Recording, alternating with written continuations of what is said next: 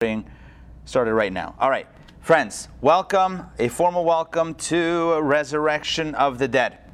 So this is a course all about, you guessed it, the resurrection of the dead. I want to begin with a quick story. The story goes that there's two tailors that are speaking to each other, two Jewish tailors, and one tells the other how much he's looking forward to the resurrection of the dead. He says, you know why? Why, says the other guy, because when everyone's brought back to life, there'll be so many customers. It's going to be amazing for business. It's going to be great for business. The other tailor says, yeah, it might be great for business with a lot of customers, but there'll also be more tailors. So we got it on both sides. And the first guy says to him, yeah, but we know the latest styles. All right, friends, this is Resurrection. That was a joke.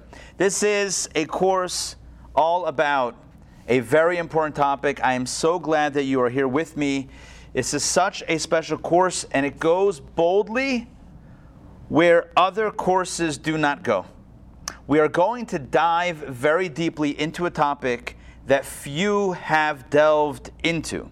The topic, of course, is the name of this course, which is Resurrection of the Dead, known in Hebrew as Techiyat HaMeitim. Resurrection, Techiyat HaMeitim, of the dead. And although resurrection of the dead is a major Jewish concept, which we'll see tonight, very few study it in depth. Why is that so? I have a few theories. I don't know if they're true. I have theories. One theory is, well, maybe it seems a little bit out there, a little bit strange, a little bit, unusual. Perhaps, maybe for some, it doesn't seem to be so relevant. Let me know when we get there, but otherwise, all right, I don't know that I need to know this right now. For whatever reason, we could speculate, but for whatever reason, the resurrection of the dead is somewhat of a neglected subject. And so I want to tell you, that changes tonight. Maybe it was neglected until now, but July 1st, 2021, in Town Jewish Academy, right here, right now, we changed that because we're going to take a deep dive into this topic. Over the next 3 weeks, we are going to examine the topic of resurrection from beginning to end, from A to Z. We're going to look at the following. Number 1, the meaning of the resurrection. Number 2, the purpose of the resurrection. And number 3, the process of the resurrection. And the goal of this course is not simply informational. Like, it's good information to know, what's going to happen at that future time. No. This course is intended to be transformational, not just informational, but transformational, opening our eyes to new realities that radically benefit and can alter the way we live our lives today. So there's so much to get to. I am super excited. Let's begin. Before we jump into the content, I want to say a special thank you to our course sponsor, Bill and Pam Lewis. Thank you guys for the sponsorship, and may Hashem bless you in the merit of all that we are studying here tonight. So here's the first thing that we need to establish when we think about the resurrection of the dead. And that is, the first big idea is that resurrection of the dead is a core Jewish belief. It's a normative Jewish belief. What I mean by normative is, it's not some sort of fringe belief, or maybe an archaic belief, or maybe, some Jews believe. No. It's a core, fundamental Jewish belief. In fact, it's more than a fundamental belief. It's a foundational belief. The way I would distinguish is that a foundational belief means something that is at the foundation of the edifice. You remove the foundation, and the edifice can't stand without the foundation. So the resurrection of the dead is not just a Jewish idea. It's a core, foundational Jewish idea. And Maimonides famously includes the resurrection of the dead in his 13 articulations of the Jewish faith principles. In his 13 principles of faith, Maimonides includes as number 13 the notion of the resurrection of the dead.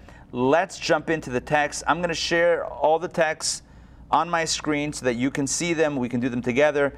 We begin with our first, we begin with our first text. You can see this in text number 2. This is the liturgy for Ani Mamin. Dr. Maxey, please jump in with text number 2. I believe with complete faith that the dead will be resurrected at a time of the Creator's choosing. Blessed be his name and exalted be his remembrance forever and ever. Thank you. So this is from Maimonides, and it's articulated. Maimonides formulates 13 core foundational beliefs of Judaism. Not 13 mitzvot or 13 ideas, not even 13 big ideas. These are foundational ideas. These are ideas that if you take any one of them away, you don't have Judaism left, right? It's not Judaism. What remains is not Yiddishkeit. And what is number 13? We have it right here. I believe with complete faith that the dead will be resurrected when God chooses. But that's an articulation of faith. Of the 613 mitzvot, only 13 are core faith ideas. And this is one of them. So when we talk about the resurrection of the dead, know this off the bat, it's a big deal. It's a foundational deal. In fact, let's go even further. The Mishnah says, the great Mishnah says, that one who does not believe in the resurrection of the dead denies the entire body of Torah and Judaism and has no share in the world to come. All right, the point is not fire and brimstone. The point is just to bring out how important this belief articulation is. I'm going to bring up another text. Okay, this is something that I put together from various sources from the Mishnah and Talmud. Let's take a look at this Mishnah. Don, if you don't mind reading this, the Mishnah begins, I'm highlighting it right there in the English side. The Mishnah begins there and just goes right down the column. Maybe I'll make it a drop smaller so that it can fit a little bit better on the page. All right, Donna Bogatin, jump in, please. Mishnah, all of the Jewish people, even sinners and those who are liable to be executed with a court-imposed death penalty, have a share in the world to come, as it is stated. And your people also shall be all righteous. They shall inherit the land forever, the branch of my planting, the work of my hands, for my name to be glorified. Isaiah 60:21. And these are the exceptions, the people who have no share in the world to come, even when they fulfilled many mitzvot.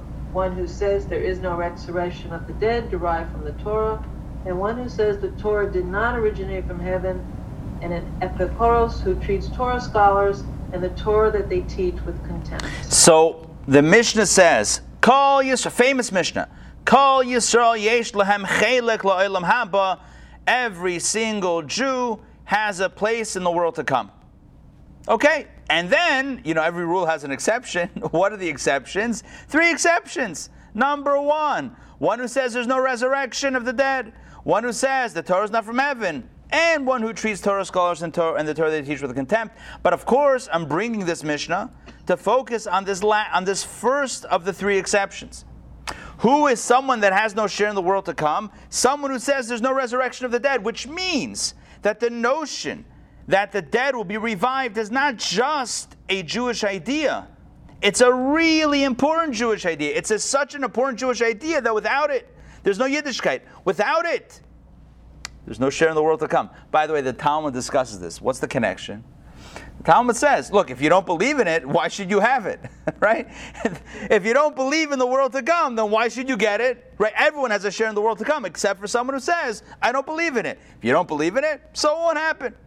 Anyway, it's a self-fulfilling prophecy, the Talmud says. But again, just circling back to the core idea here.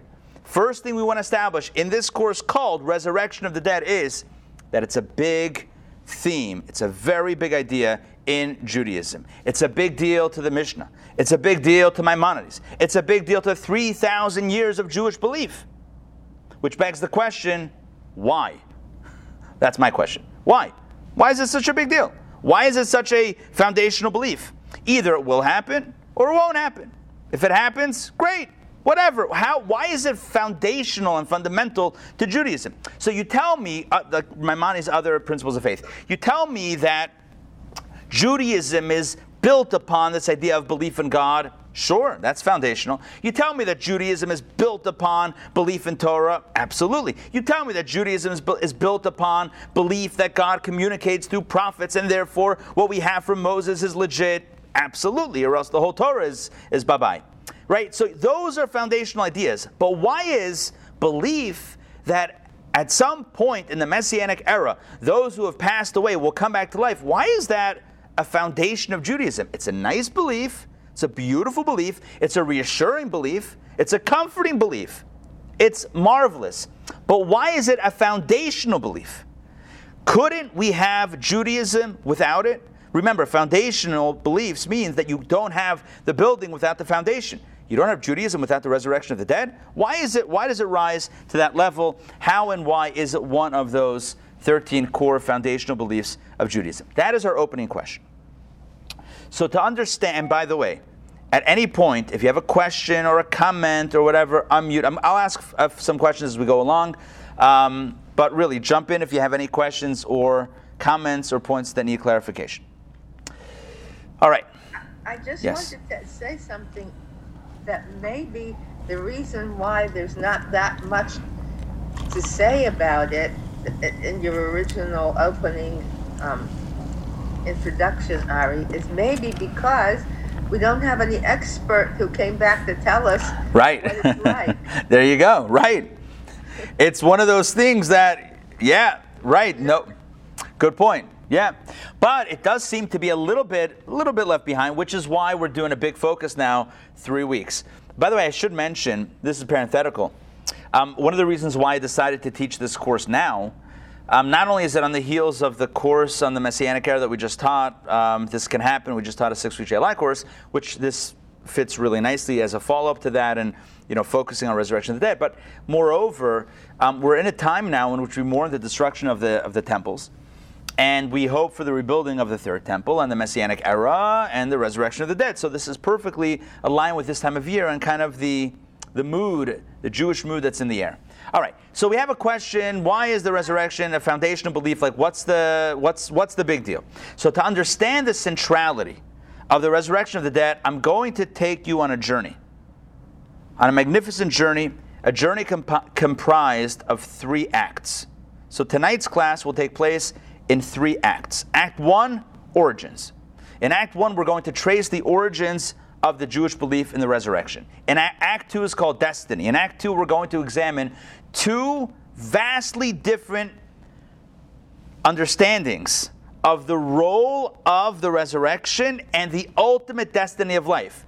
I'm going to venture to say that what we're going to teach tonight, many of you have never heard and didn't even know that it was a possibility, some things that I'm going to say tonight.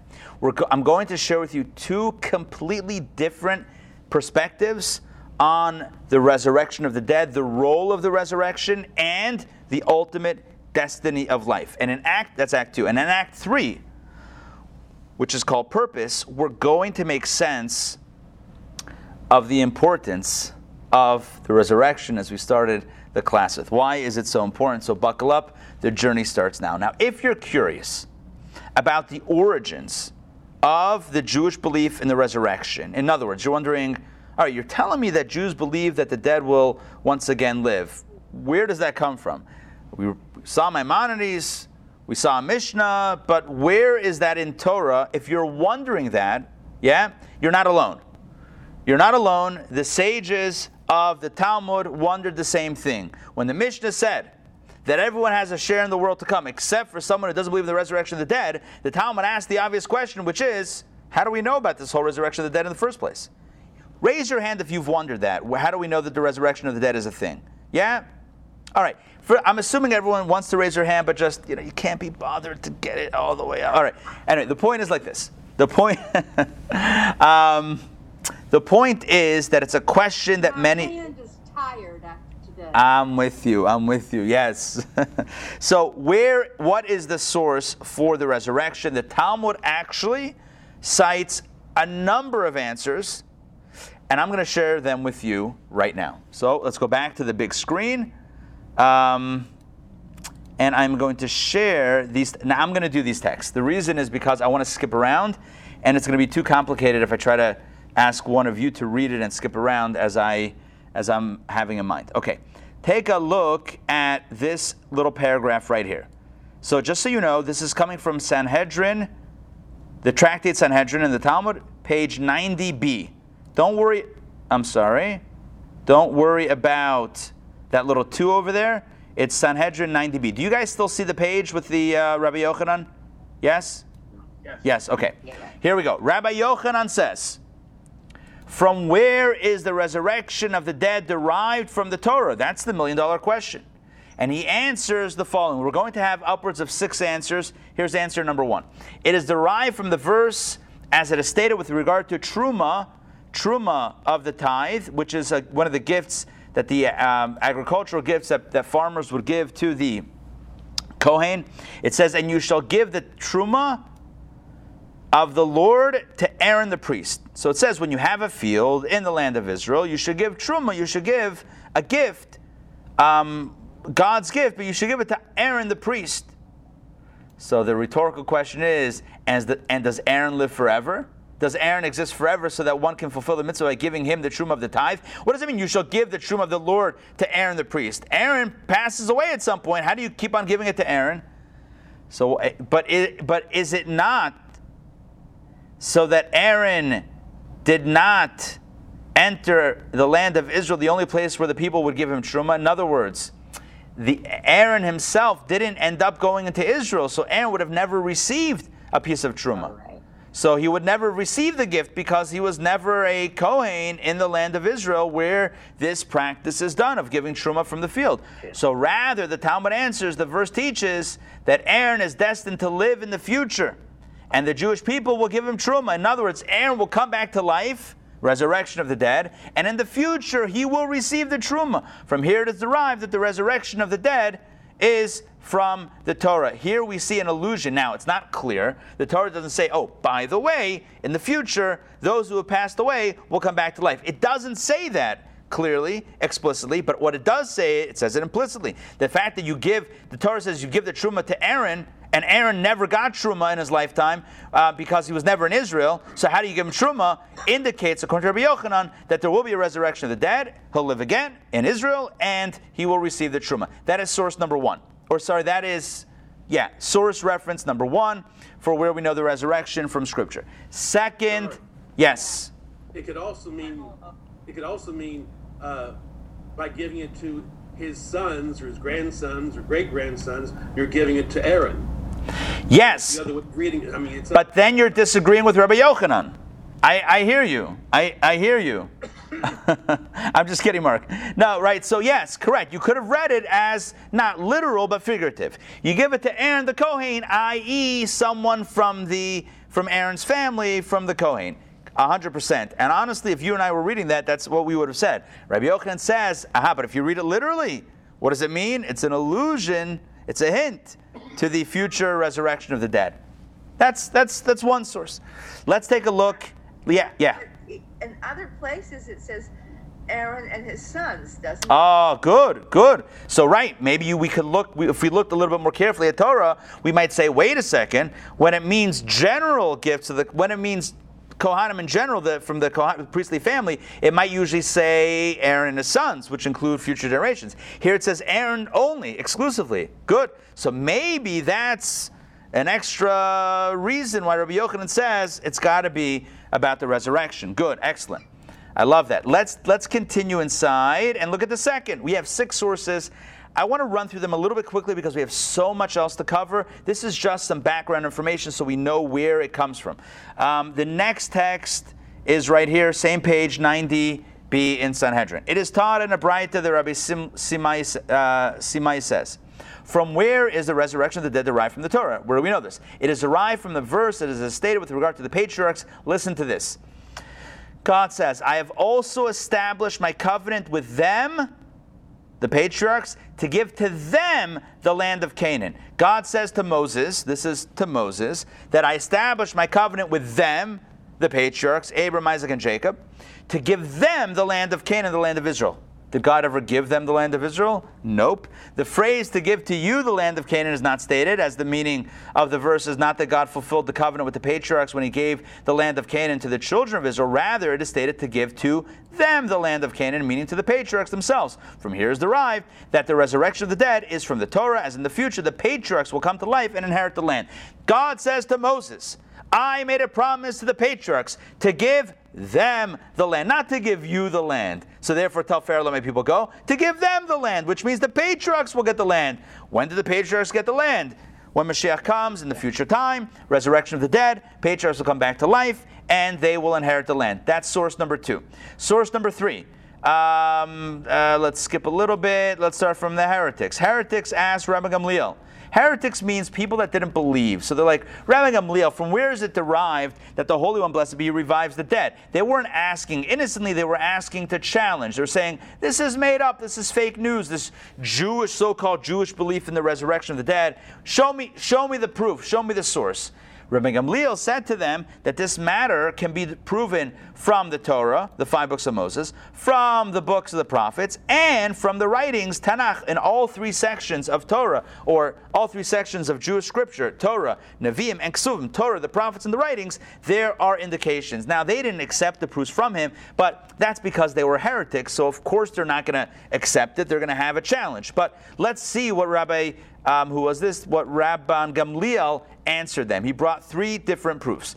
Here's from Torah, from the 5 books. The proof from the Torah is as it is written, and the Lord said to Moses, behold, listen to this. God says to Moses at the end of the Torah, you shall lie with your fathers and arise. You shall lie with your fathers, that means pass away, return to the earth, and arise. That is an allusion to the resurrection of the dead. The second source of Rabbi Gamliel from the prophets. Here's the verse. It says, your dead shall live. My corpse shall arise.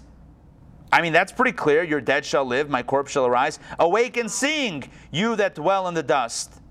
For your dew is the dew of vegetation, and the land shall cast out the dead. The land shall cast out the dead. Hello.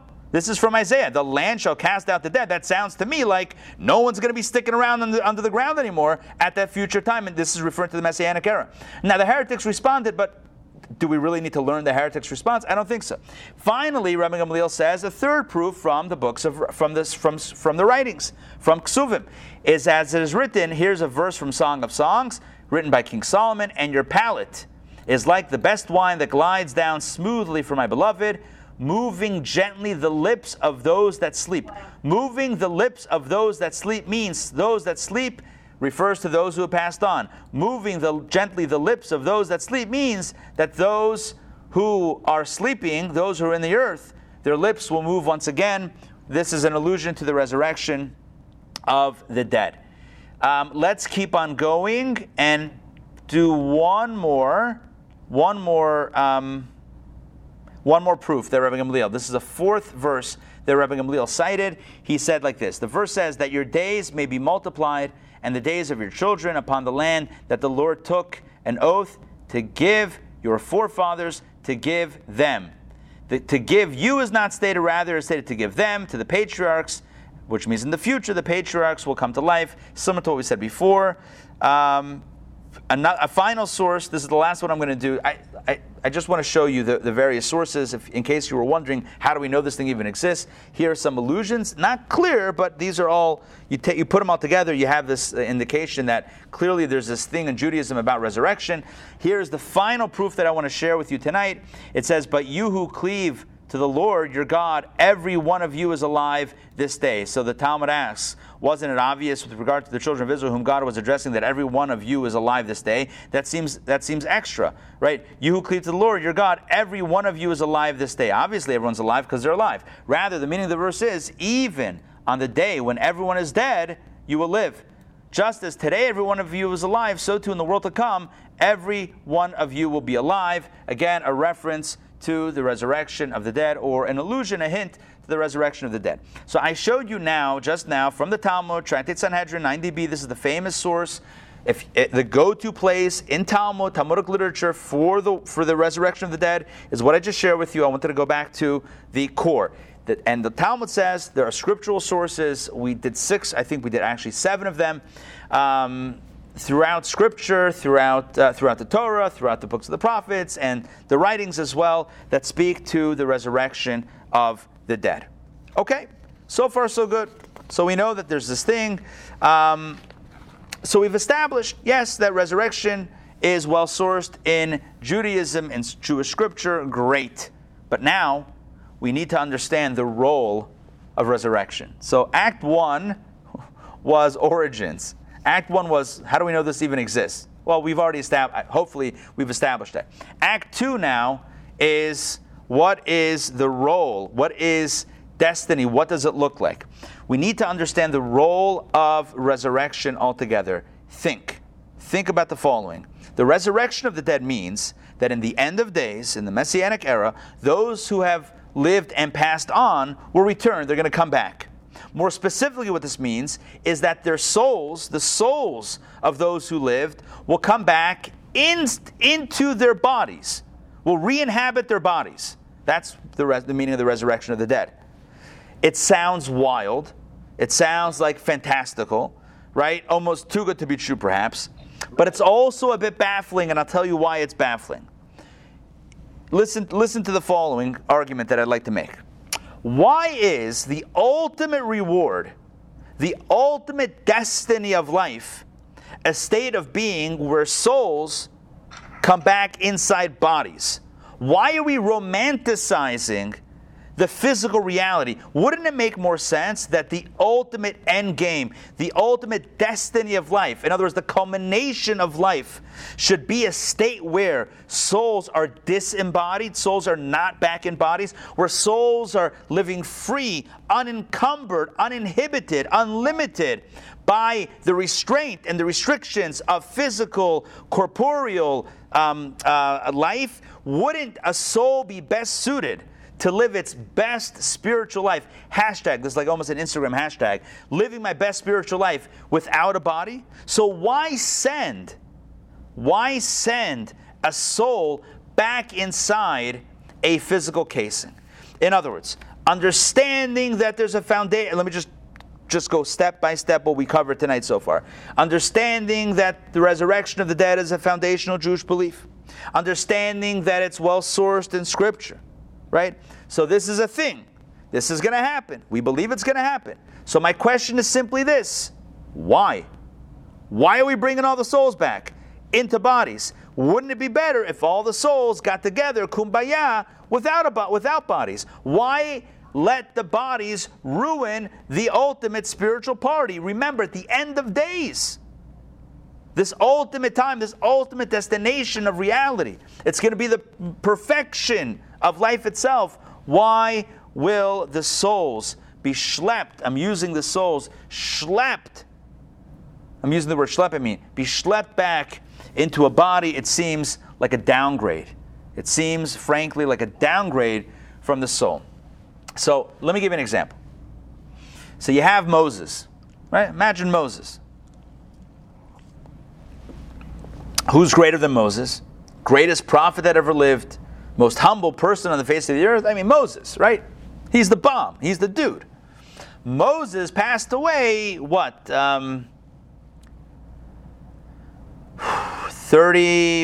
33, 33, minus 40 years, so 32, 80, whatever. He passed away almost 3,300 years ago. And his soul, you can imagine where his soul is, the greatest heights. So what's going to happen? Mashiach's going to come, right? So the world reaches its pinnacle, its apex, the culmination of reality. And then what happens? Moses come back down into a body. He has to worry about eating and drinking now again. That he needs that on his head, right? He needs a head, even. Why not have the ultimate state, a state of souls? All right, I see some chats came in. Let's see. Mark says there will be more bodies than souls. Mark, explain your contention that there will be more bodies than souls. I thought the number of souls was defined by the number of Jews who left Egypt.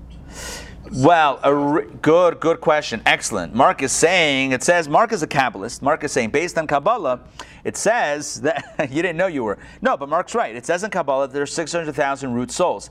Correct. But the root souls splinter off into sub-souls, right? And soul sparks, and that constitutes all the souls. So all of the sparks will come back. Not only root souls will come back, all of the individual spark souls will come back. But good question. Parts of the souls will be in bodies. Oh, there you go. How do you elaborate? All right. At least that way everyone can. Oh, David says, I have a good idea. David's like, I know why they're coming back, because you can't do a mitzvah without a body. So yeah, of course the souls are going to come back to do a mitzvah. David, good answer. I like that. All right, hold that thought and see if it matches where we're going tonight. You'll see we got quite the journey still to go with some incredible ideas, but hold that thought. Dr. Maxey, jump in. The resurrection of the body. This occurs in the world to come, so I presume that is after Mashiach, or when Mashiach. Oh, when is that? now you're getting to a good question that we might have assumed has an easy answer. This is part of the new information. I call it new information. Part of what I believe will be new information for most of us here that is going to be very relevant. So I don't want to answer on one foot because the answer is complicated. I'm going to bring two major opinions. David and Mark's question is contingent on the answer to that question. So you're saying if Mashiach's here, we don't need to do mitzvot because the world is perfected. So it could just be souls hanging out. I like that. Good. I like the way you're thinking. Good. All right. I think everything is hinging on some stuff that we're still yet to show, which is fine. But stay tuned. Ray, jump in. I know you had a question. I think that Joy covered it. Thank you. Okay. All right. Awesome. Good. Any other questions or comments thus far? Okay. I feel like I didn't welcome everybody here. So Morris, welcome. Fran and Dror, welcome. Did I get everybody? All right. Listen, look, these classes, even on Zoom, for sure in person, when we're back in person, but even on Zoom, it's like Cheers. Remember that old show, Cheers? The bar where everybody knows your name? There you go. Yeah, it's like it's a happening place. Okay, back to our story. So you know what, Joy, I want to go on your question because that's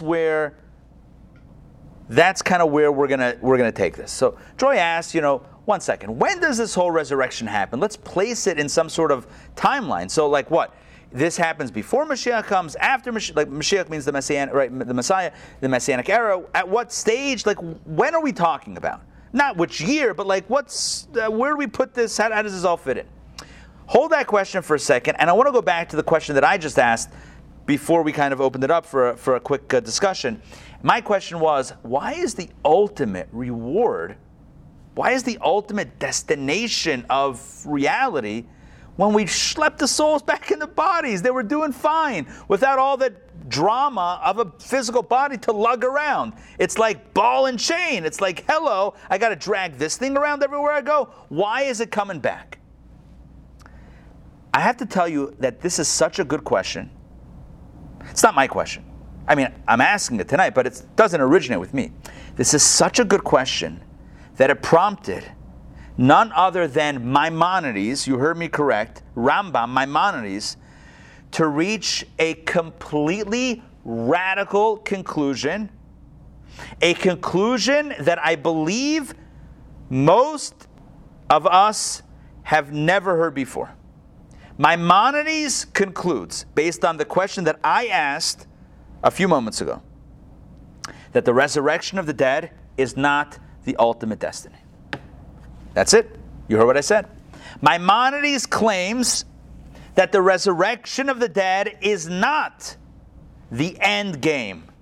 It's not the final frontier or the final destination.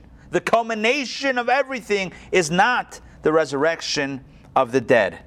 I'm going to try to simplify Maimonides' approach. Oh, let me just time out.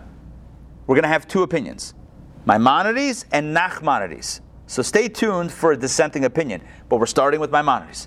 Maimonides says, based on the fact that it doesn't really make sense that you would take a soul, schlep it back into the body and say, you've now arrived, that's it, you reached the top of the mountain. How is a body the top of the mountain? It's not, according to Maimonides. What's going to happen? So Maimonides gives us the following timeline. Again, Dr. Maxey, this is going to be Maimonides' understanding of where this fits in. You ready? Okay. He says, Mashiach is going to come. The Messianic era is going to arrive. And then, so that's step one, Mashiach. Step 2, resurrection of the dead. So Mashiach is going to arrive, the Messianic era. Then we're going to have the resurrection of the dead, where all those that have passed on will come back into bodies. And then, get this, and then everyone's going to die. What? Yeah. I literally told you like 5 times tonight, not you only, but I told all of you tonight that this is going to be mind-blowing. Maimonides says that Mashiach is going to come, everyone's going to come back to life, and then everyone is going to die again. What does that mean, that everyone's going to die again? That means simply this. All of the souls will separate from their bodies. Not souls don't die, right? I mean, just to clarify, when I said everyone's going to die, it doesn't mean that's the end. It just means the soul will once again separate from the body. Souls are life. They can't die. Life doesn't die. So the soul will once again separate from the body and live on in eternity in that pure soul, body unencumbered state. Are you with me on this? On Maimonides? Yes? Before any questions, do you understand what I'm saying? Yes? Step 1, Mashiach. Step 2, resurrection. I don't have 3 hands. So awkward. Step 3, the souls leave again. And that's it. Pure spiritual bliss. Soul floating for all eternity with all of its soul friends. And that's it. That is Maimonides. Donna, jump in. Yes. Can you please clarify when the soul, initially when it comes down, it goes into a body, an existing live body? No, it's original body. I should have clarified. Sorry. The resurrection of the dead means that the soul goes back to its body, and you might now you might be wondering, well, how do we know where it's body? Like that's how do we know? God's got this. We're going to talk about that next week's class. The process. We'll talk about the loose bone and the dew of resurrection. We're going to get there next week. Get there. Whatever. We're going to talk about it next week. Halavai, right? We'll talk about it next week. But yes, according to Rambam, here's the 3 steps. Step 1, Mashiach arrives. Step 2, the souls come back into their bodies. Step 3, they leave again, and this time for good. And what is the ultimate destiny of life? Souls.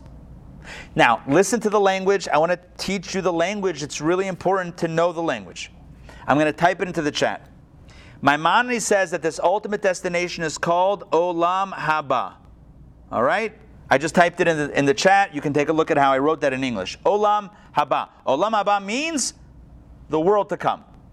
He calls this state of soul sans body, just soul. At the end of everything, souls. That's it. He calls that Olam Haba, the world to come. So listen to what I'm about to share with you. In essence, according to Maimonides, Olam Haba, the world to come, is the same state of reality as we call Gan Eden. Gan Eden is paradise. Okay, let me explain. Right now, as it exists now, before Mashiach's not here yet, as it exists right now, a person lives on this earth, a soul comes down into a body, lives 120 years, please God, and then it comes time to separate, to decouple. So the body goes back to the earth and the soul goes where? So this is not a course on the afterlife, on what the soul's journey is, because we've done that multiple times. But where does the soul go? You guys, a lot of you have taken courses with me about this. We've done multiple courses on this. Where does the soul go after its time on earth? It goes back. Heaven, paradise, whatever you want to call it. In Hebrew, we call it Gan Eden.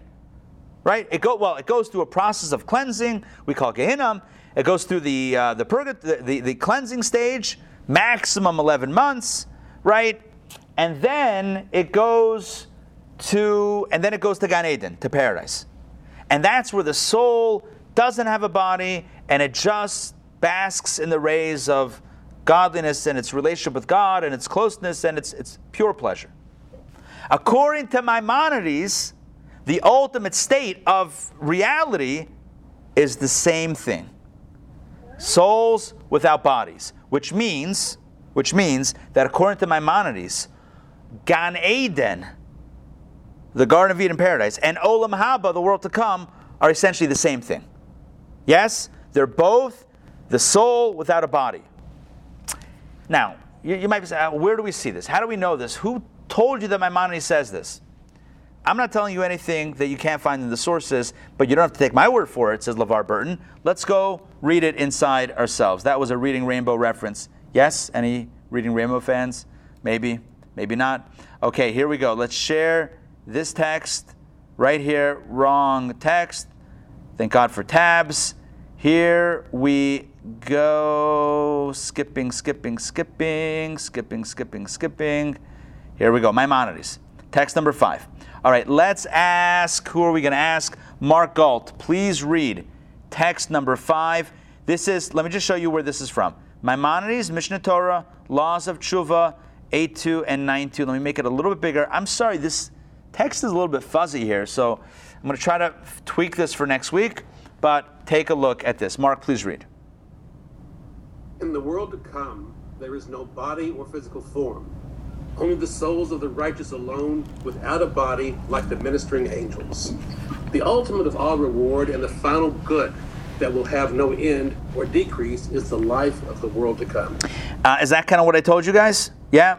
He says the world to come, which by the way in Hebrew is Olam Haba. That's literally Ha'olam Haba, the world to come, but Olam Haba is world to come. He says, what is the state of the world to come? What does it look like? There's no body, there's no physical form, just the souls without a body, and that is the ultimate reward, the ultimate and final good that will happen. That's the end game. According to Rambam, Maimonides' end game, souls, no body. You know what life looks like? Much different than what it looks like now. According to Maimonides, the end game of, long term, the end of it all is souls. Like what we call Gan Eden now, like where Moses and Abraham and Rabbi Akiva, where they're all hanging out. That's where everyone's going to be. No bodies. Ultimately, no bodies. Take a look at the next text. All right? The next text is going to explain, is going to elaborate on this, about why this is a good thing or why this is a pleasurable thing. We say, well, hold on one second. The souls are going to just be without a body. That doesn't sound like fun. That sounds, boring or untethered. What does that feel like? What does that look like? Take a look at text number 6. This is going to be where Maimonides explains the pure pleasure that exists on a spiritual level, a pleasure that you and I cannot even know. Stanley Herman, if you don't mind, please read text number 6 right here. I shall now begin to treat the subject that I originally intended. Know that just as a blind person can form no idea of colors, nor a deaf person comprehend sounds, nor a castrated man feel the desire for sexual intercourse, so the bodies cannot comprehend the delights of the soul.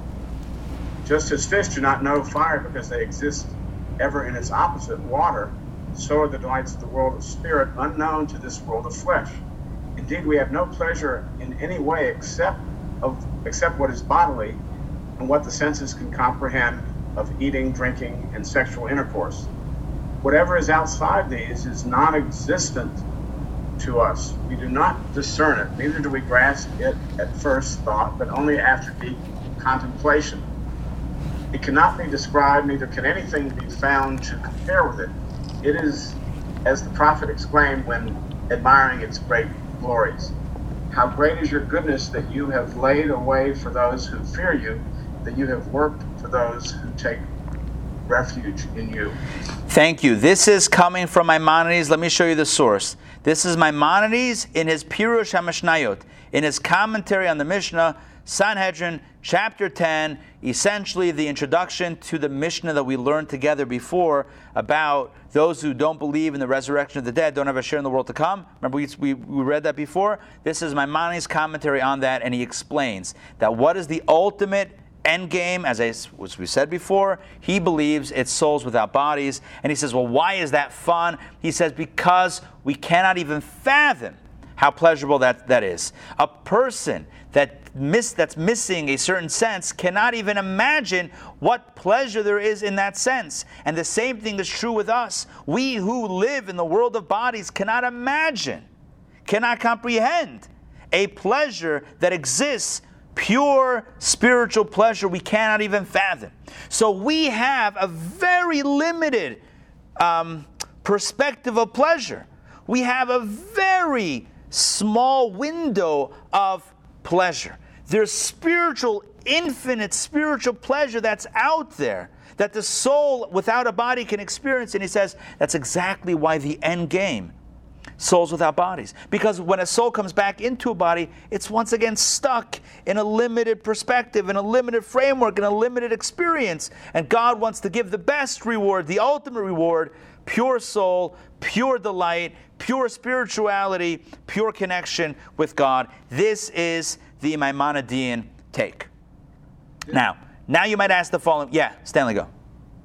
I think there was a suggestion that there is a glimmering possible through contemplation. Did he say that we really don't understand it fully, but we can, through some effort, get some kind of a hint at it? Where did I see? So the last paragraph that you read says it cannot be described, neither can anything be found to compare with it. No, above that. Oh, we do not discern either to grasp it at first thought, but only after deep contemplation. What I understand him to mean is that you don't have first-hand knowledge of it. You can only know that there's something beyond what you know when you think about it. Does that make sense? It's almost like typically we don't know what we don't know. But what he's saying is, if you really think about it, you can start realizing that there's so much that you don't know, but that doesn't constitute knowledge. That still doesn't mean that you know what it is. You just know that there's something beyond what you can know. Does that make sense? It's understanding the concept. Exactly. It's Yedias Hametzias and not Asagas Hamahos. It's understanding that there is something called pure, unfiltered, unlimited spiritual pleasure without actually experiencing it. Because we can't, because we're stuck in the box. But he's saying that's why the end game is pure spirit, pure soul, no body, because that's the ultimate experience. Does that make sense? Is it suggested somewhere that it's kind of an intellectual pleasure?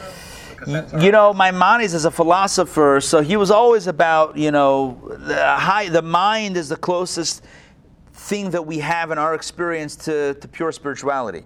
That the more we go into the mind, the more we're touching on that, if not getting there, but touching on it. So yeah, it would seem that he's touching on that idea. Now, and Maimonides wrote this about when?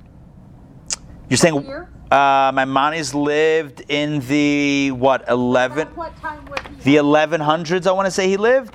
Let me see. Hold on one second. Let me quickly. Later in his life, do you think? When in his lifetime? Maimonides, by the way, I know this isn't what you were asking. He was born in 1135 and passed away 1204. So he lived in the 1100s. But when in his lifetime did he write this? I am not sure. Honestly, you could probably Wikipedia it and find out. Maybe it'll tell you which books he wrote first, but maybe not. I'm not sure. Now, getting back to, I believe actually he wrote Pirush HaMishnayos. I believe he wrote his commentary on the Mishnah, one of his earlier works. I believe that this is one of his earlier works that he wrote this. But don't quote me on that. I can't say that for sure. But here's what I want to ask, and this is an obvious question, and it might have. You might have thought it, maybe you didn't think it, but when I ask it, it's going to hit you like a ton of bricks. You know what? Let me see if you guys can come up with a question. Based on Maimonides' understanding, let me ask you a question to prompt you to ask the question. Based on Maimonides' understanding of the ultimate destination, which piece of the timeline doesn't make any sense and seems to serve no purpose? Which piece of the timeline seems to serve no purpose? It looks like Donna texted that question. Oh. Actually, Hold on. Well, let me see. I kind of did, yeah. I said, This one. Good. Why the resurrection of the dead? So it spends time on earth to get whatever it needs to get, and then it goes up in heaven, and then Mashiach's going to come. All souls are going to come back again, and then they're going to go back away. That seems like a round trip for nothing, right? So the fact that we live, that the souls come down once, fine, all right, whatever. But then you're saying when Mashiach comes, they're going to come back down again, only to leave again? Why would it need that trip? In other words, this course is called Resurrection of the Dead. The course is called, right, it's all about Tchiyat HaMeitim, Resurrection of the Dead. And so the core question now is, according to Maimonides' understanding, why is there a resurrection of the dead? Why would the dead come back to life only to become disembodied again? Because you have to sacrifice the sacrifices to Aaron the Kohen. Because the people have to talk with their lips. I mean, you can't allow the proofs. Right. I hear you. No, so you're saying because it says in the scripture that it has to happen, so that's why it has to. But that's just saying because we have indications that that's the way it's going to happen, so we know that it's going to happen. But I'm asking from a conceptual place, from a place of the way Maimonides sees it. If you ask them a question, listen. Well, hold on. You have to understand there's another completely different way of looking at this, which is Nachmanides, which we'll get to in a moment. That's the second opinion. This is first opinion. So you have to justify, Maimonides has to justify his way of thinking all the way through. And therefore we can ask the logical question, and you can't really say, well, the scripture says it, because the scripture, you can understand everything a different way. So if you want to understand it this way, you have to explain, you have to justify why this would happen. Now, what I'm asking, the question I'm asking is actually a question that commentaries ask. The commentaries on Maimonides, this is a huge topic in Jewish learning. This topic that we're exploring tonight is a major topic. The machloket, the dispute between Rambam and Ramban, between Maimonides and Nachmanides. This is one of the biggest topics of dispute about Judaism. So Maimonides caught a lot of flack on this, because according to his timeline, he's all about, ultimately just souls, no bodies. So then why Tchiyat HaMeitim? Why resurrection? So I saw a beautiful answer that's given that says that perhaps the Maimonides' way to answer would be that the experience of the soul, the pleasure, the spiritual pleasure that the soul enjoys is commensurate, is based on the amount of mitzvot that it did in this world. So, like a person in their lifetime, so everyone does a certain amount of good, brings a certain amount of light into the world, and then passes away, and then the soul in Gan Eden, in paradise, has an experience based on the experience that it had here. It has the spiritual experience above.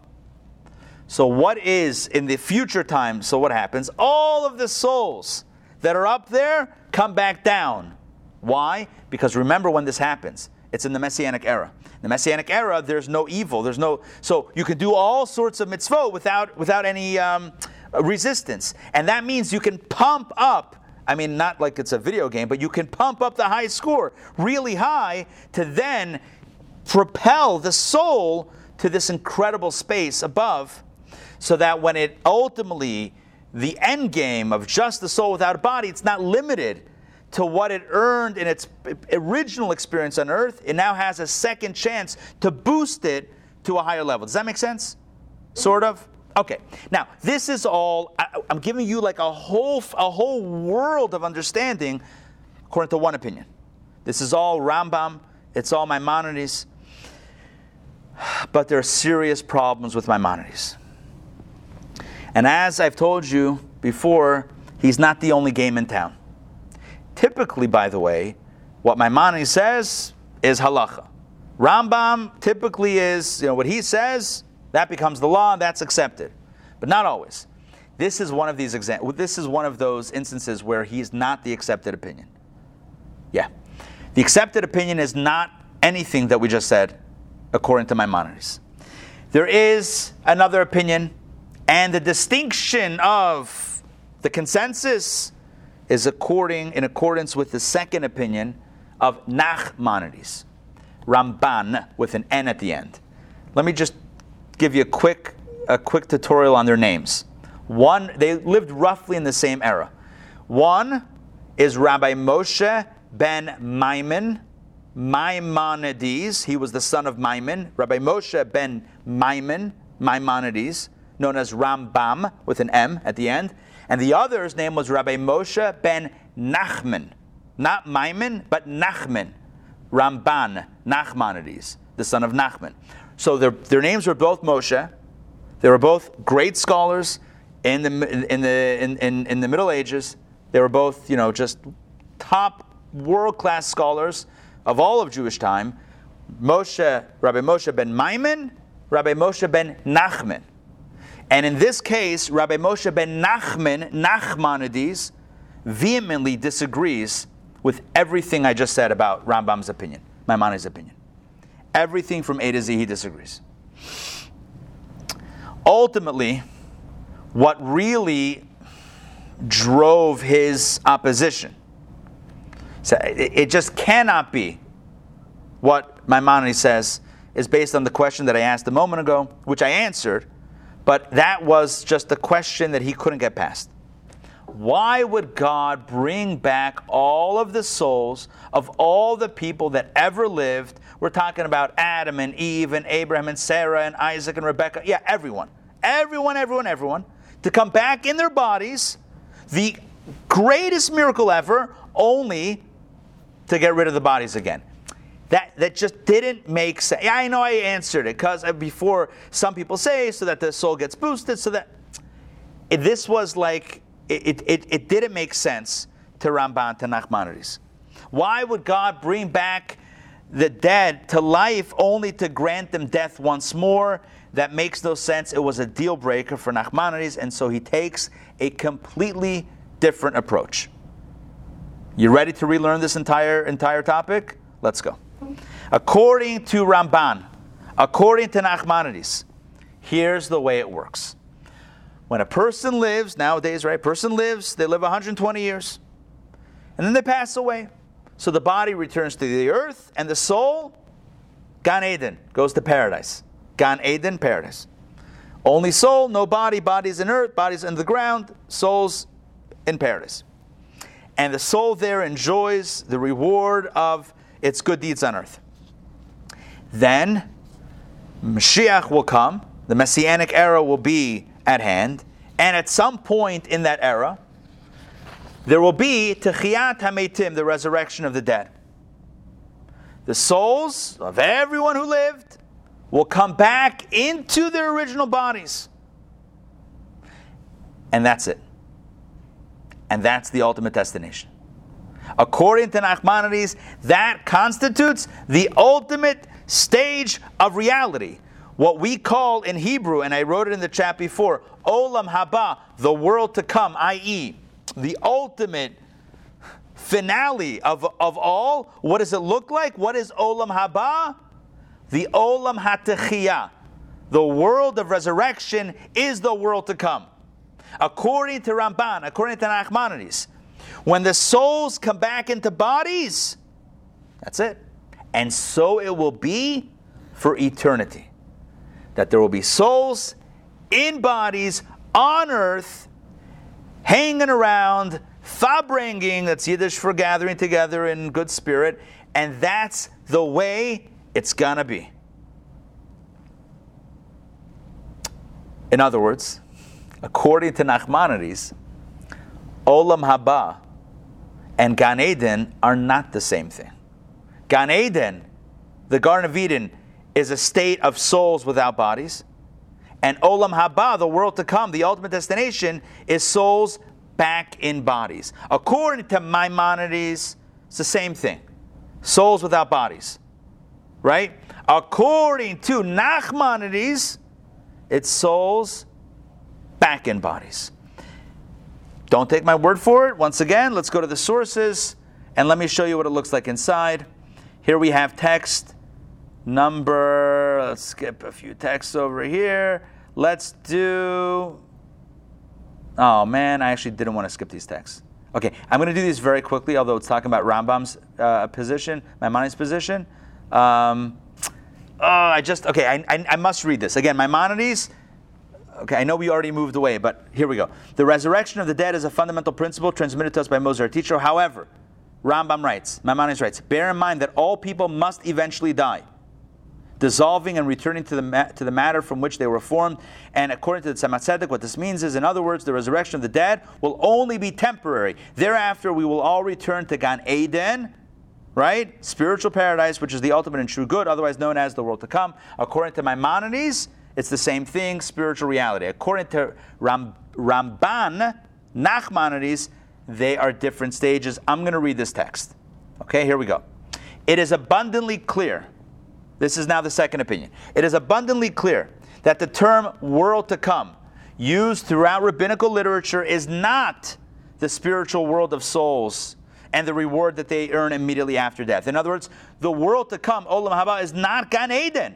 It's not a spiritually disembodied reality. No, rather, the world to come is a world that God will create in the future after the Messianic era and during the resurrection of the dead. So thus there are three stages.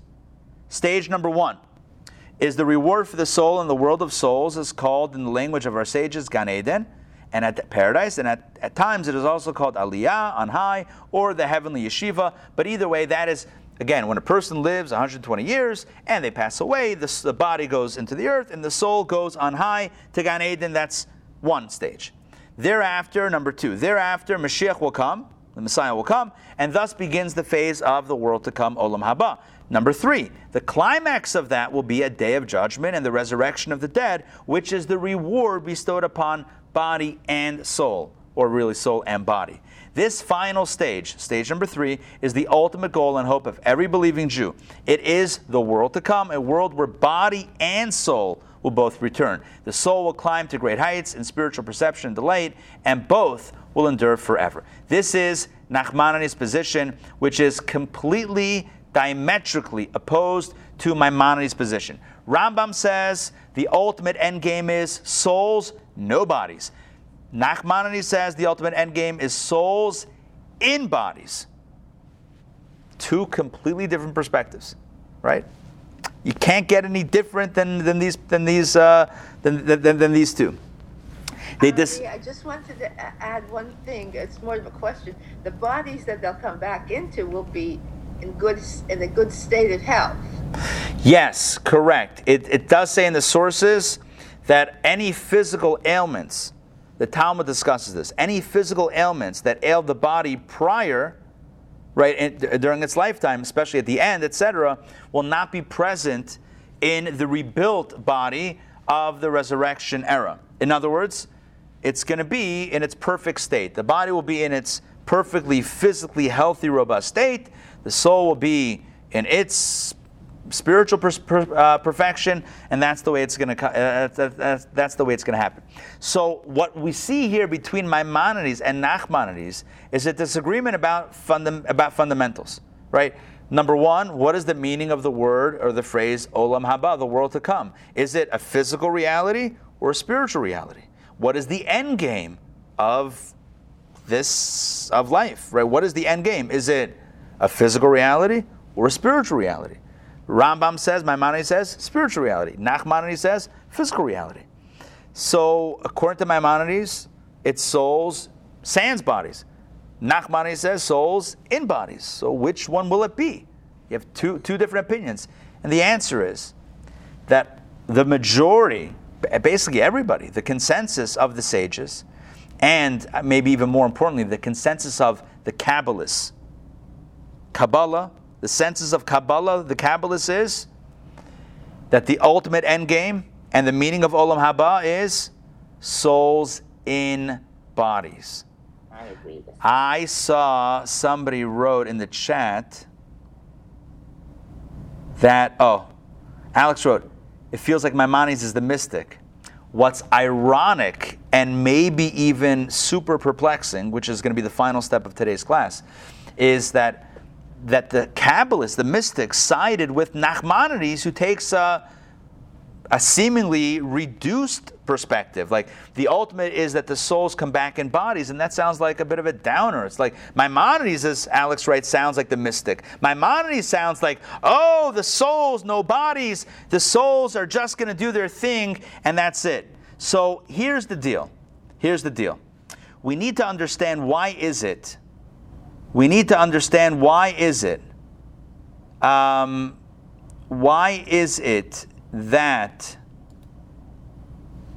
But I think it's a greater wonder that the bodies and the souls will be together. Yes. To me, that's more of mysticism. That's the ultimate mysticism, because the bodies our bodies right now are limiting our souls. When souls come back after Mashiach comes, it's the bodies will be ultimately elevated to their highest potential. I'm with you. I hear you. Good. All right. So hold on. Let's present the question, and then we're gonna. I hear you. But let's first develop the idea here. So we have a spiritual perspective, which is Maimonides. We have a more physical perspective, which is Nachmanides, and we have the consensus, and we have the Kabbalah, which says it's Nachmanides, that Olam Haba is not Gan Eden, the resurrection is not a temporary stage, souls will not leave again, they're not going to head back to heaven, they're going to stay here, married with the bodies for all eternity. So all of this is good. And all of this is fine, but ultimately we're back to where we started. I asked the question. One of the original questions in tonight's class, I asked the question. And that is the question that bothered Maimonides, which is why he said what he said.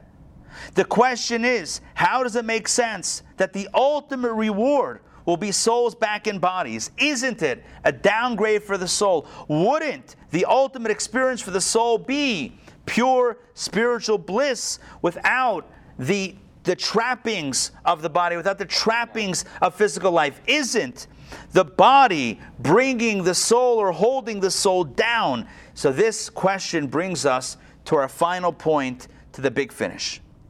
If we want to understand the ultimate destiny of life, if we really want to understand what Olam Haba is, we need to understand the purpose for why all of this was created in the first place. And the answer that Judaism teaches, the answer that Kabbalah and Hasidic philosophy declare, is that the reason why God originally created all of this, and if you've been in any of my classes for even, a few times, you know that this is a point that comes back again and again. The reason why God did all of this creation is so that you and I, transform this world into a home for God. God wanted us to transform a space of darkness into a space of light.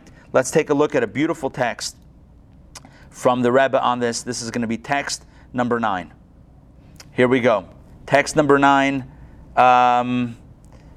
Let's ask Ray. Ray, did you read yet? I don't think so. Ray, jump in. I didn't, but I can't read that print. Okay, I know, and I feel bad. It is a little bit of a wonky print over here, so I'm going to read it. So here we go. The Rebbe says, "This is what God wanted, to conceal and hide His eternal light, so that thereafter, through a lengthy process of spiritual evolution, a lowly material world could be created. God wished that humans should work to make a home for Him in that world, to transform darkness into light and realize the abundance of light that comes specifically from a place of darkness. What then, you may ask, is the purpose of this superior light that comes from darkness? The answer is, so is what God wished, and it transcends all reason." This is actually a quote from the Alter Rebbe, the founder of Chabad. I said the Rebbe, it's the Alter Rebbe, the first Chabad Rebbe. In his work, Likutei Torah, Discourses on the Holiday of Rosh Hashanah, he explains that what did God want? What is the purpose of creation? What is the purpose of life? What is the purpose of existence? To transform this world from a dark space to a light space, to transform this world into a home for God. That's why we're here. Now you might ask, he says, I love this last paragraph, you might ask, well, what's the purpose of that? Why did God want it? And the answer is, why did God want it? Who knows? But that's what God wants. Right? This is what God wished. It transcends all reason. Go figure it out. You ask somebody, you like chocolate or vanilla? They say chocolate. Why do you like chocolate? Why don't I like chocolate? I like chocolate. It's what I want. It's what I like. God wanted to create a world that's a dark space, and He put us here to make it light. And He wants us to do it. And that's why we have the Torah. And that's why we have the mitzvot. Every mitzvah that we do, Every mitzvah, every single individual mitzvah that we do does essentially this job. It takes a fragment of this dark world and it makes it transparent to its source. It makes it translucent. It makes it shine. It moves it from a space of darkness to a space of light, from a space of hostility to source to hospitality to source. It makes this thing part of God's home. It makes it congruent with what God wants. That's what every mitzvah does. With every mitzvah that we do, we declare the world is God's. This is God's home. Let's take a look at text 10a, the next text over here. All right, here, this comes from the Rebbe. The reason for creation in general and humans in particular is because God wanted a home specifically in this lowly world. Low not in terms of space, as there is no high or low before God, rather low in stature. The idea is that this lowly material world be subsumed in the godly reality. This transformation is the purpose. This transformation is the purpose of the Torah and mitzvot. This then is the reason why Torah and mitzvot were given specifically to human beings in a physical world who with their physical bodies deal with physical matter so as to transform what appears to be apart from God to an absolute vehicle of godliness. This quote, this text 10a right here, this is it. This is it. If you want to know why are we here, why did God, why people have been asking for all time, what's the purpose of life? Why are we here? This is it. God wanted a lowly world, not low physically, geographically low, but low in stature. And God wants us, with our souls, in our bodies, using the physical matter of the universe, to transform what appears to be low and separate from God into an absolute vehicle for godliness. Every mitzvah that we do brings a little more light into our world. And it's a cumulative effort that spans thousands of years. Each person doing good deeds, doing a mitzvah, one after the other. And how many mitzvot do each of us do? We do tens and hundreds of thousands of mitzvot in our lifetime. One mitzvah, another mitzvah, another mitzvah. And after all of these years and after all of this cumulative effort, it all culminates with Mashiach. That is what the Messianic era is, as we discussed in our recent course. The Messianic era is when the job is complete, when the darkness is fully transformed, when all we see is no more, we no longer see the darkness. We no longer see the world as an opaque entity that covers and conceals the divine truth, but rather something that is transparent to the source. You look at the world and you see God immediately. You see, this is not a world, this is God's world. This is not a tree, this is God's tree. This is not a body, this is God's body. When all we see is God, that's Mashiach. The very world itself will bespeak its creator. In the Messianic era, essentially then, all physical matter itself will begin to shine. And so, on the deepest of levels, it's quite fitting that the souls of the deceased, as Nachmanides says, will one day come back into physical bodies. When? In the Messianic era. Right? For two reasons. Number one, firstly, because the soul, which did so much in transforming the world, the soul will need to reunite, or should reunite, with its partner in perfection. Right? How did the soul create? Every soul played a role in bringing about Mashiach, right? Those that live now, those that live before, every human being, every soul that did a good deed played a role, so everyone's going to come back.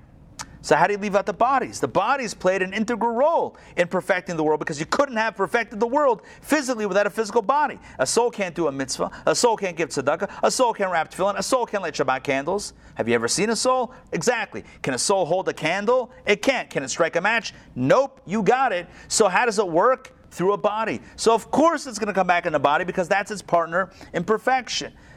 Right? That's the basic understanding. But much deeper than this.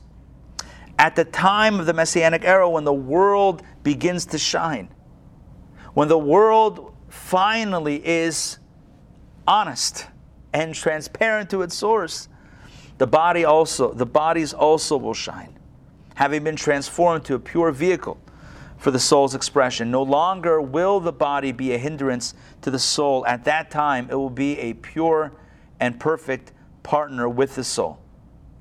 Our question was, why would the soul come back into a lowly body? The simple answer is because the body won't be lowly anymore.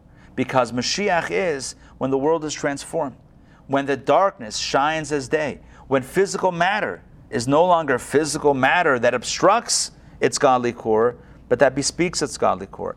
The physical will become pure and shining of its own.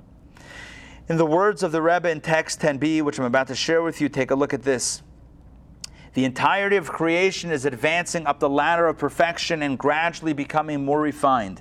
In terms of world history, this elevation has 3 rungs: the present era, the Messianic era, and the resurrection of the dead. In the first era, the period before the advent of Mashiach, the world is preoccupied with a constant battle between the forces of good and evil, and sometimes the forces of good triumph, other times the opposite. During the second era, the Messianic era, the battle against evil will have been won, and we will be redeemed. In the third period, the period of the resurrection of the dead, evil will be utterly eradicated. I'm going to explain the difference. In the second era, the war is won, but the enemy is still, still there, still present, even if not powerful. But in the third era, which is why it takes a little bit of time, in the era of Techiyat HaMeitim, the resurrection of the dead, evil will be completely eradicated, no trace of darkness. The world will know neither sin nor death. We will then receive unimaginable and incomprehensible reward. This reward will be granted to the soul in a body.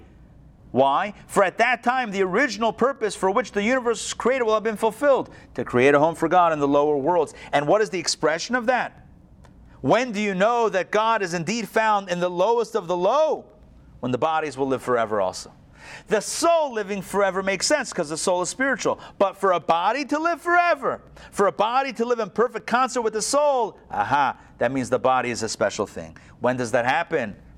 When Mashiach comes. So my friends, we've learned a lot today. We explored the source of the Jewish idea of the resurrection of the dead as discussed in the Talmud. We went through the various 6 or 7 sources in Scripture. We discovered tonight 2 completely different perspectives on what the resurrection is, when it will take place, what it means. We talked about Maimonides' position, that it's a stepping stone for a spiritual future. That was Maimonides. Nachmanides, who says, no, it's the end game, is the resurrection.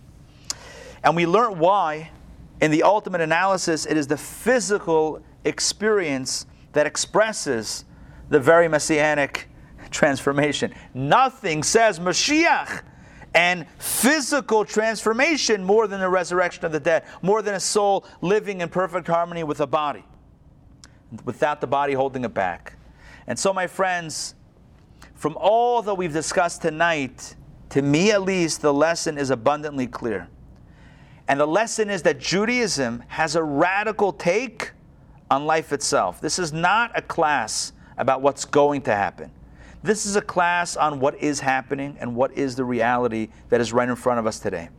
Judaism has a radical take on life itself right now. You see, the rest of the world believes that there's an absolute divide between spirit and matter. The world believes that, people believe that the world is not holy and it's not getting holy, which leads to one of 2 polar opposite approaches. There's the hedonistic approach and the ascetic approach. There's the hedonist and the ascetist.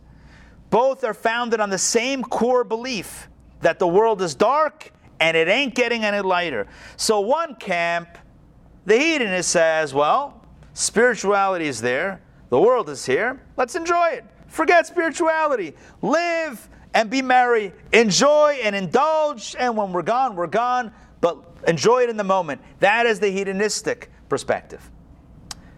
There's a divide, enjoy life. The opposite approach is from the same perspective. There's a divide, this world is messed up, we got to escape it. This is the escapism path. This is the path of spiritual beliefs that say to be a spiritualist, you have to vow to separate from the world. You can't live a physical life. You can't live a material life. You can't engage in physicality and be holy. Right? Some spiritual beliefs, some religious beliefs say that if you want to be the pinnacle of spirituality, you can't lead a physical existence. So whether it's it's that expression, or whether it's meditation, going up on a mountaintop, forget the world, I'm going to separate from the world to have a spiritual moment, to have a spiritual connection. The idea here is, whether it's Western religions or Eastern religions, the typical religious perspective is, the world is messed up, let's get out of here. The hedonistic expression is, spirituality is somewhere else, I don't know about that, let's enjoy what we have in front of us. But both, they're polar opposite expressions, but they're founded on the same core perspective, that there's a dichotomy between spirit and matter. Judaism has a radically different position. Judaism says, dichotomy, separation, mechitza. Who said? Who said separation? Who said dichotomy? Where does it say that? Judaism says the world is ready to be a home for God. And that's our job, not to indulge in materialism or to run away from it, but to channel, to harness the material world for a higher purpose, which means, let me say this very simply, get a job, earn lots of money, and do good things with it. Shop and buy and cook good food and use the energy to do a mitzvah. So it's not indulge for the sake of indulgence, nor is it run away from physical experiences to be holy. No, it's engage in the physical, go all in for a higher purpose. That's what makes this world a home for God. That's what transforms the universe to a space of light, and it's also what ultimately transforms the human body into a pure vehicle for the soul. Judaism tells us that our job is to infuse spirituality into our physical activities, and that is our mandate. That's how we transform the world. And that's why when the soul will come back into the body, that's why that is for eternity. After all, there's no better place for the soul to be than in a place in which even the physical is transparent and translucent to the spiritual. It's no surprise then, to answer our original question in today's class, it's no surprise then that the resurrection of the dead is one of the foundational tenets of Judaism. I asked before, why is it a foundational belief? It's a belief. Okay, you take away God, you take away Torah, you take away Moses, you don't have Judaism. But take away resurrection of the dead, seems like everything should stand fine. Seems to be like an idea. But why is it a foundation? It's a foundation because it reveals the greatest truth in our lives. It reveals the purpose of everything. Without the resurrection of the dead, you and I might believe that the purpose is to escape this world, that the purpose is not transformation but escapism. And that's not why we're here. Ultimately, the voting powers, and I'm not on the board I don't have the power of the vote, the voting powers voted that Nachmanides is correct, that Ramban is correct, that souls come back in bodies. Why? It teaches us a message about life. This life is meant to be lived to transform the world into a better place. Thank you very much for joining me tonight for lesson number 1 of Resurrection of the Dead. I hope you enjoyed it. I hope you found it meaningful. I hope you found it inspiring. There's one message. Make it shine. Make this world shine. Transform your space, your time, transform your world from where you are, starting with your own body, into a home for God. And that's what makes this world the beautiful garden that it is and it will be manifest as. My friends, next week, the class is entitled Discovering Your Deepest Self. You see, today we explored some powerful themes of the resurrection of the dead. Next week, we'll look at the nature of belief in resurrection. We'll look at its anticipation, and we'll also look at a very surprising Talmudic teaching that says that all of this, the Messianic era, the resurrection of the dead, is going to happen as a surprise. Well, if we're meant to anticipate the arrival of Mashiach, if we're meant to believe in it, Well, then how can it surprise us?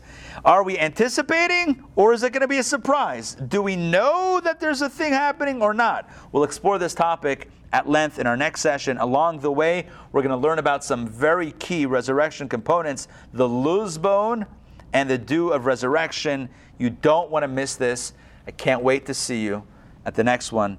Same bad time, same bad channel, next week, Thursday at 8 p.m. All right, let's stop here, and we can break for questions and answers. Jump in. If there's anything that you want clarified, or you want to add a point or question a point, feel free to jump in.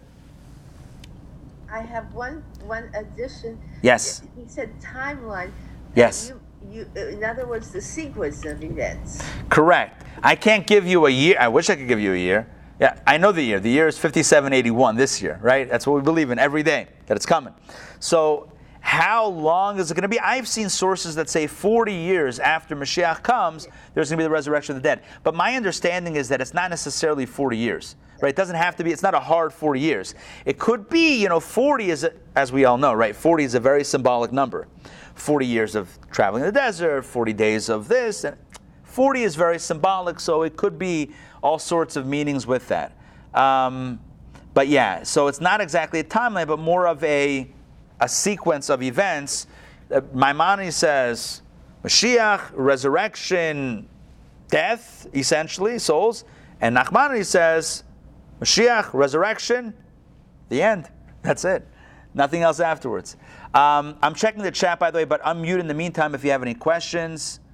Mark is asking a good question. Until the temple is rebuilt, many mitzvot can't be performed. Correct.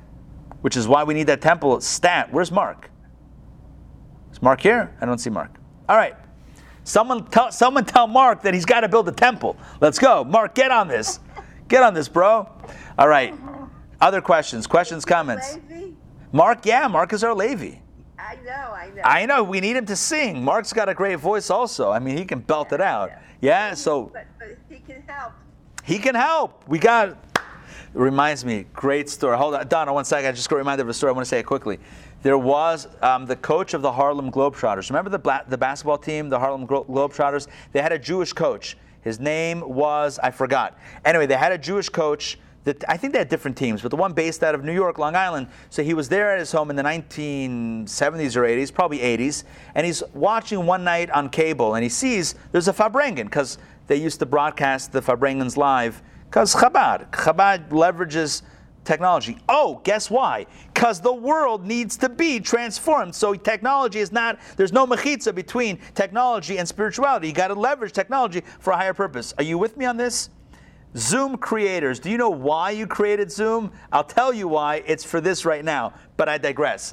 Back to our story. So this guy is watching, this coach of the Globetrotters is watching this Farbrengen, and he doesn't know Yiddish, but there are some subtitles, and he's like, this is amazing. So he, the next opportunity, he drives down to Brooklyn. He lives in Long Island. He drives down to Brooklyn, and he says, I want to meet the Rebbe. Like, I got to meet this guy. They're like, well, it's not so easy to meet with him. He says, they arrange a meeting, and or maybe he sees him on the way to synagogue, like walking through the building on the way to synagogue, and he stops him, and he says, Rebbe, I'm a coach.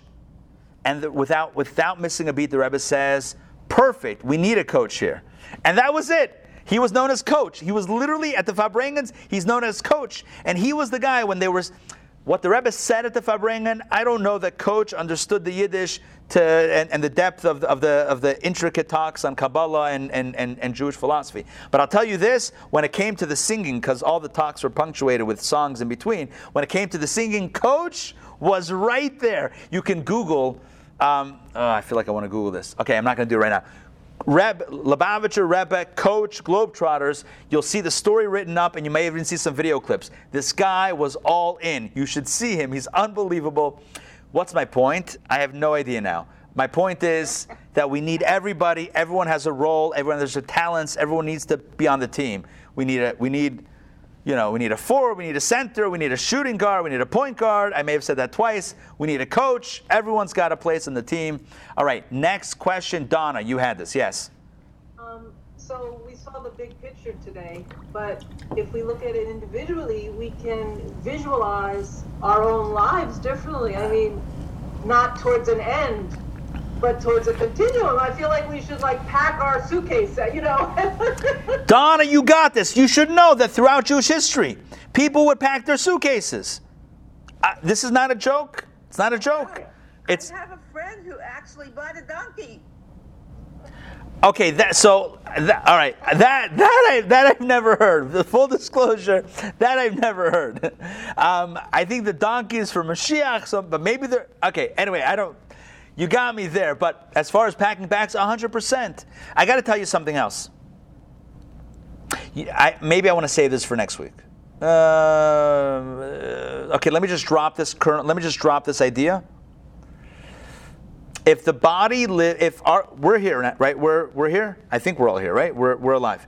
So it wasn't Abe Gottlieb. It was if you don't mind, somebody Google. I know that you guys want to see me the whole time, sure. But someone open up a tab here and Google Harlem Globetrotters or Rebbe, Harlem Globetrotters coach, Chabad, something like that. Oh, Abe Sachs, maybe? Was it Abe Sachs?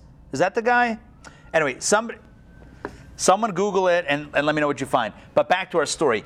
Donna, listen to this. If our bodies are here now, right, and they will be back in the future. Fire truck. So what that means is, essentially, that eternal life, right, there's this continuum. That death is a temporary experience. Are you with me? Death is a temporary experience. Because there's who is it? What is it? Abe Saperstein, she said. It says, what is less known as the razzle-dazzle comedic showmanship was the idea of British-born Jewish businessman Abe Saperstein.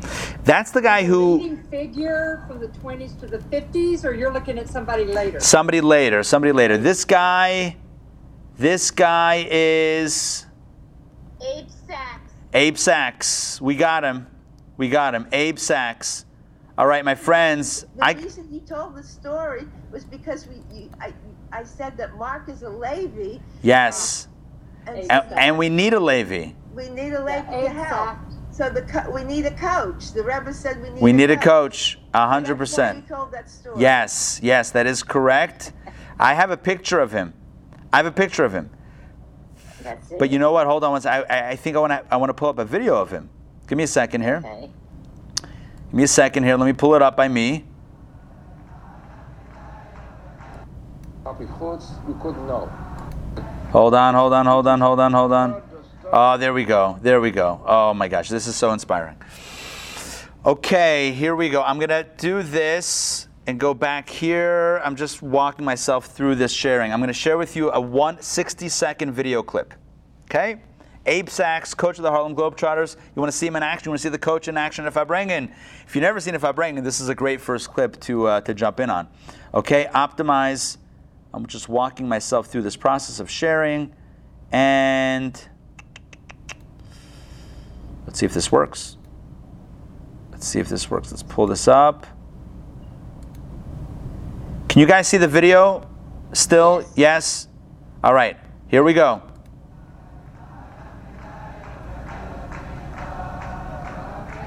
He used to write to the Rebbe very often about his feelings and what he was going through. Despite of whatever he's going through, Kapi Chutz, we couldn't know. Anybody who saw him at the Farbrengen would think that life was peaches and cream. Everything was beautiful to him. That's our coach. Nicht nur das dort mit anderen in den Mai sein in der Simcha shel Mitzvah. Betela, Kele Leche, die Simcha von Kol Masecho, Bechol Derchecho, Lor Adra, bis da sein, die Yisra Noel min Acheshe. Bishas Meise soll stehen haben na Simcha, Betela's Emes verlein, das ist a Simcha Mitzvah. You guys see that? Yeah. He's the coach. The Rebbe said we needed a coach, and that was it. And by the way, what that clip alluded to, what you saw in kind of like the voiceover and whatnot, that conversation, is that he had sorrows in his life. He had challenges, And you know what? At a Farbrengen, you saw him, he was the coach. He was like leading the charge over there. Anyway, all right, my friends, I think we'll wrap up. It's great to see you all. I hope that you enjoyed tonight's class. It's Thursday night, so what do we have tomorrow? We have Daily Power Parsha, and I hope to see you guys. We have a class tomorrow at noon, then Shabbos, Sunday morning Kabbalah and coffee. Otherwise, have a wonderful Shabbos, good rest of the week, and lots of blessings. And let's make the transformation happen. All right, we'll see you guys. Laila Tov. And a safe 4th of July. Yeah, safe. That's true. 4th of July, right? Happy and safe 4th of July. Take care, everybody. Bye. Thank you very much. Pleasure. We'll see you.